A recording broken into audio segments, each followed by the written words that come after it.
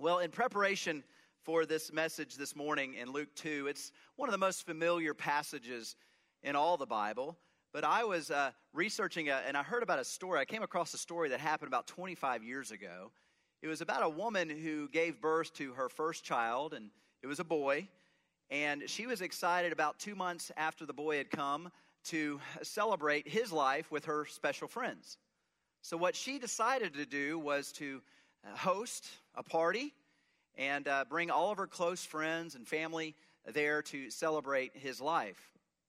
Well, it was interesting because as her friends started coming into the house, they started eating together, they were drinking together, they were celebrating this newborn life. And about an hour and a half go by, and one of her closest friends spoke up and said, "Lisa," was her name, "Lisa, we haven't seen your son yet. You know, can you show us your son?" And she said, "Oh, I'd love to." So she went upstairs to the nursery because she had thought she had put her son down for a nap. And she opens up the door of the nursery looking in the crib. And to her surprise, the baby wasn't there. And she was dumbfounded. She was shocked. She was horrified. And she was just freaking out. And so she began to retrace her steps to find out what happened. And sure enough, she remembered that she had left her son with her parents that morning. And she was supposed to go back to the house to pick him up before the party and bring him back, but she totally forgot that minor detail. So she said, I'm so sorry, but my parents still have my son, and I'll try to get him over here as soon as possible. I bring that up because I'm about to read to you one of the most familiar passages in all the Bible. And I know this week, for most of us, is going to be pretty hectic because we're either preparing to go and to visit family, so we're preparing our luggage, our cars, etc., or we're preparing to host a bunch of family, and so we're preparing our house. The kids are going to finish out the year in school this week. Many of you are going to close out your jobs this week for the rest of the year, and so it can be a stressful time. And so what I don't want from you is for you to be thinking about what's going to happen this week, right now. But instead, I simply just want to ask you to remember the reason for the season as I read this familiar text. And I encourage you to turn off the busyness of this week and to really tune in to what's going on here that Luke wants us to learn about, so that we don't forget the main reason why we're here. So Luke chapter 2 is our text this morning, beginning with verse 1. In those days, a decree went out from Caesar Augustus that all the world should be registered. This was the first registration when Quirinius was governor of Syria. And all went to be registered, each to his own town. And Joseph also went up from Galilee, from the town of Nazareth to Judea, to the city of David, which is called Bethlehem, because he was of the house and lineage of David, to be registered with Mary, his betrothed, who was with child. And while they were there, the time came for her to give birth. And she gave birth to her firstborn son and wrapped him in swaddling cloths and laid him in a manger, because there was no place for them in the inn. The gospel of Jesus Christ. There are certain openings to familiar, whether it's words that we read, books that we read, movies that we watch, or things that have been said in history, where the opening line that somebody gives, the audience knows what's going to happen after that opening line is given. Let me give an example. 7 years ago, we know the rest of that speech from Abraham Lincoln. To be or not to be. We know the rest of that part. We also know, friends, Romans, countrymen, lend me your ear. That's another famous one. Or when in the course of human events. These are famous openings to speeches or to books where you can look back and say, yeah, I know what follows.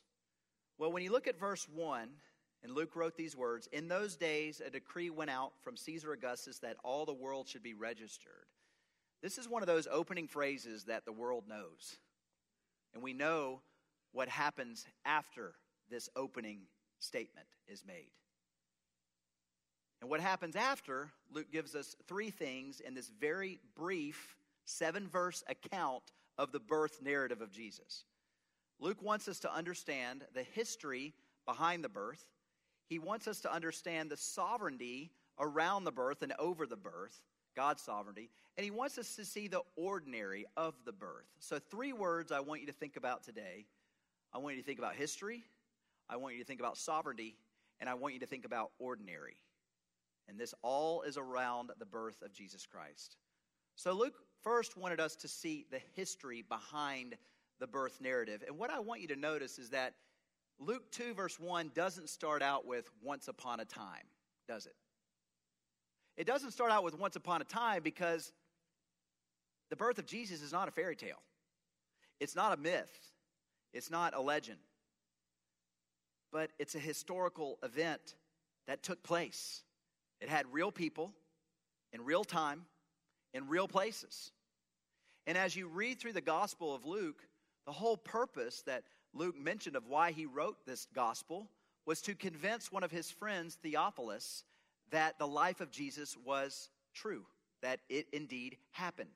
In Luke chapter 1, verse 3 and 4, these are the words Luke said to his friend. Therefore, since I myself have carefully investigated everything from the beginning, it seemed good also to me to write an orderly account for you, most excellent Theophilus, so that you may know the certainty of the things you have been taught.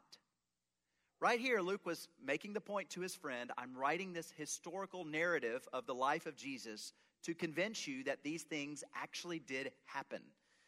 Because I'm sure Luke was concerned that as Theophilus, as a new believer, he's a non-Jew, he's reading these words, that he might be thinking, well, this all seems to be outlandish, seems to be mythical, seems to have not have actually happened, a fairy tale. But Luke gives us great history behind these words in Luke chapter 2, not only to convince his friend Theophilus, but to convince the watching world that the birth of Jesus actually did happen.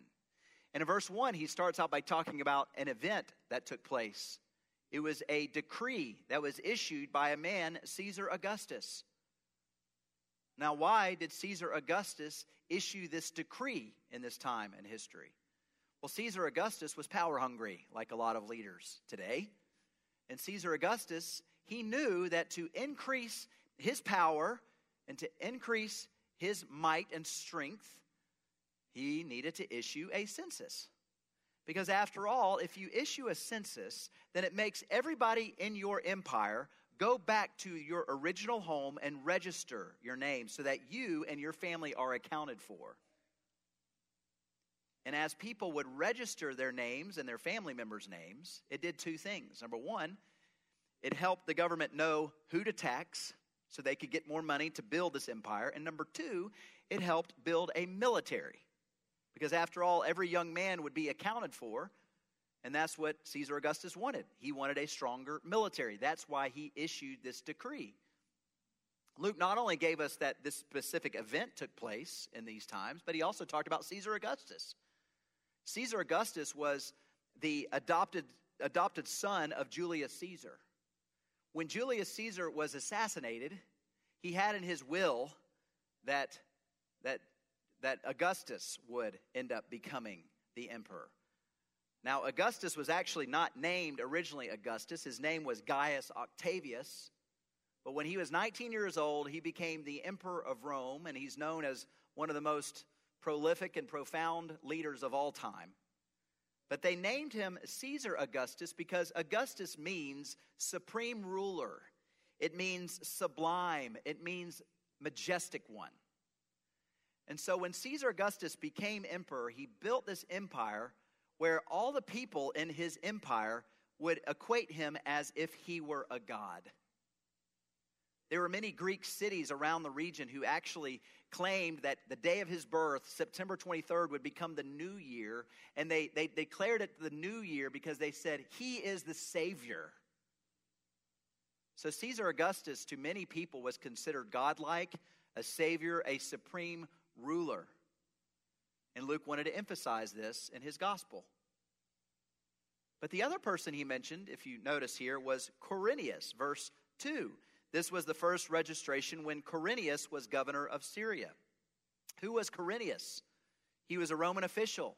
And before he became governor of Syria, he was a politician, a senator. He was a lawyer. He was known for being a dignified man. He also was a military commander who led many battles and won many battles for Caesar Augustus. That's why he became governor of Syria. He was known for being one of the richest men in the region. So Luke wanted to emphasize these two people because they were real. And they were not only powerful, but they were wealthy. But not only were they powerful and wealthy, but whatever they said would be done. So what Caesar wants, Caesar gets. And if you look here in verse 3, it said, and all went to be registered, each to his own town. So again, what Caesar wants, Caesar gets. And when he says something, it's going to be done.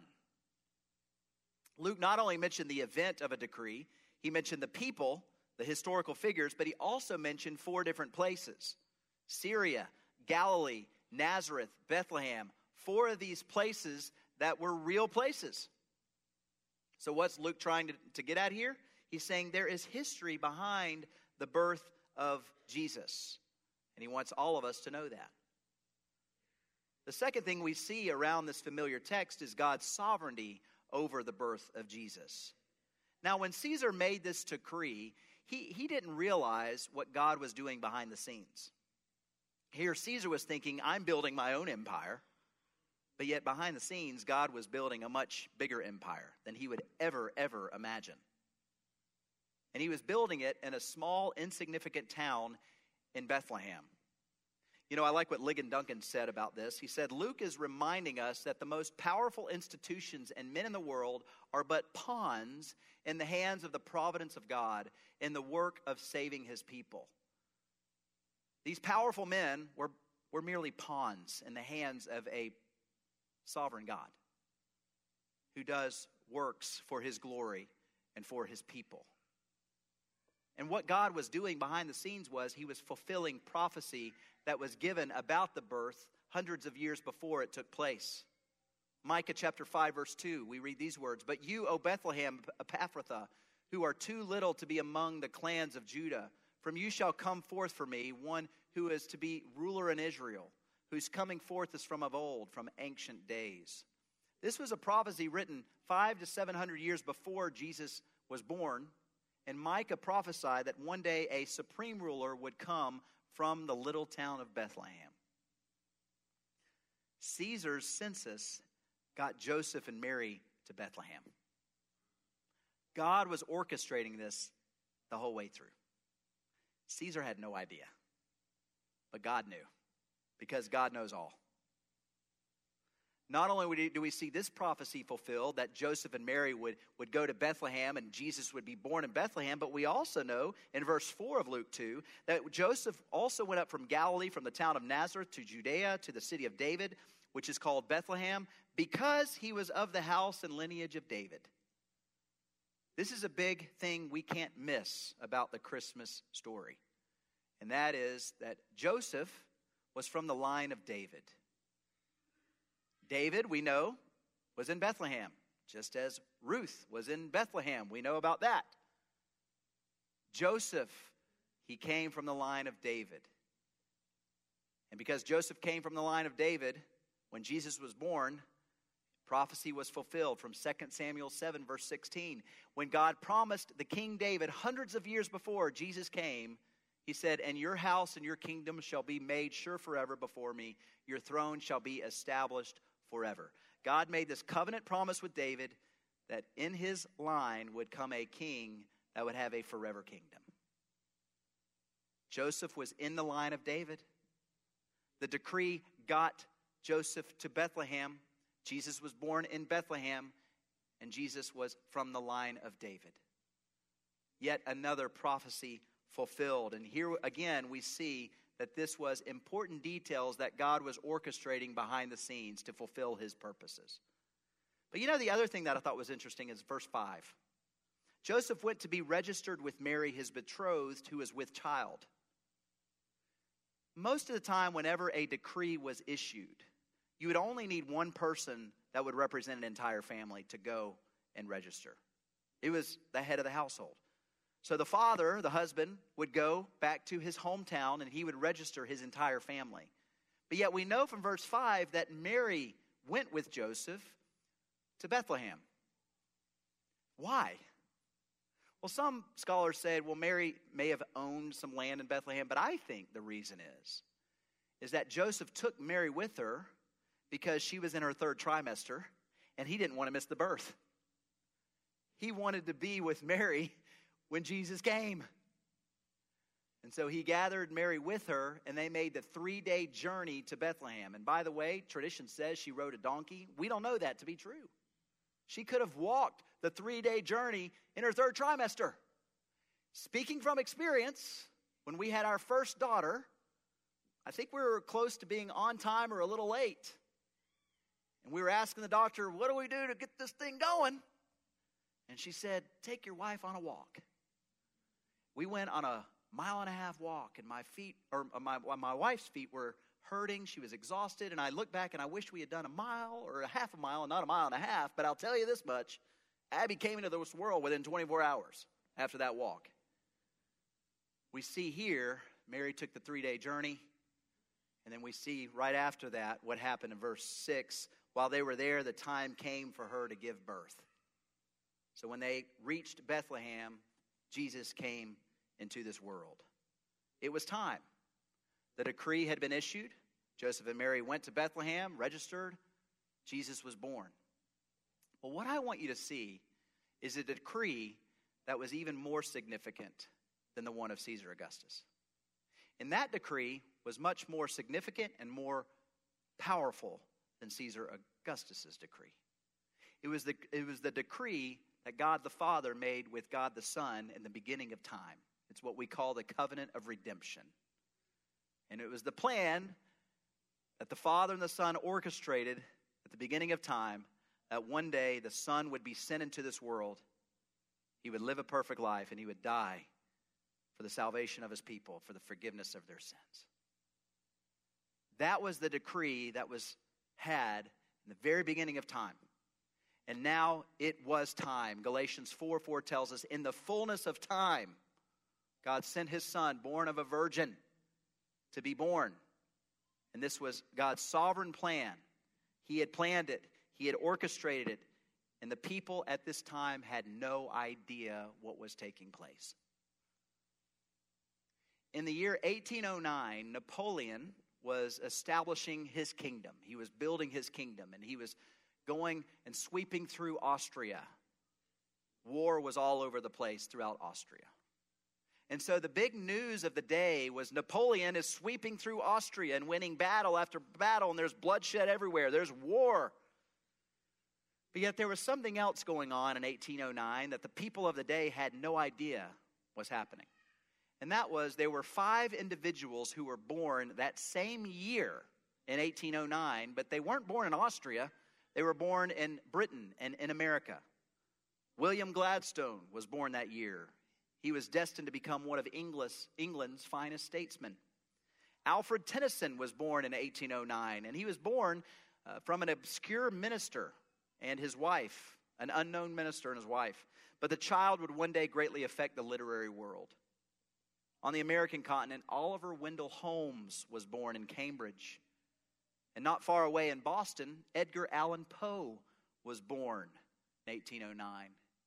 And then in a small town in Hardin County, Kentucky, Abraham Lincoln was born in 1809.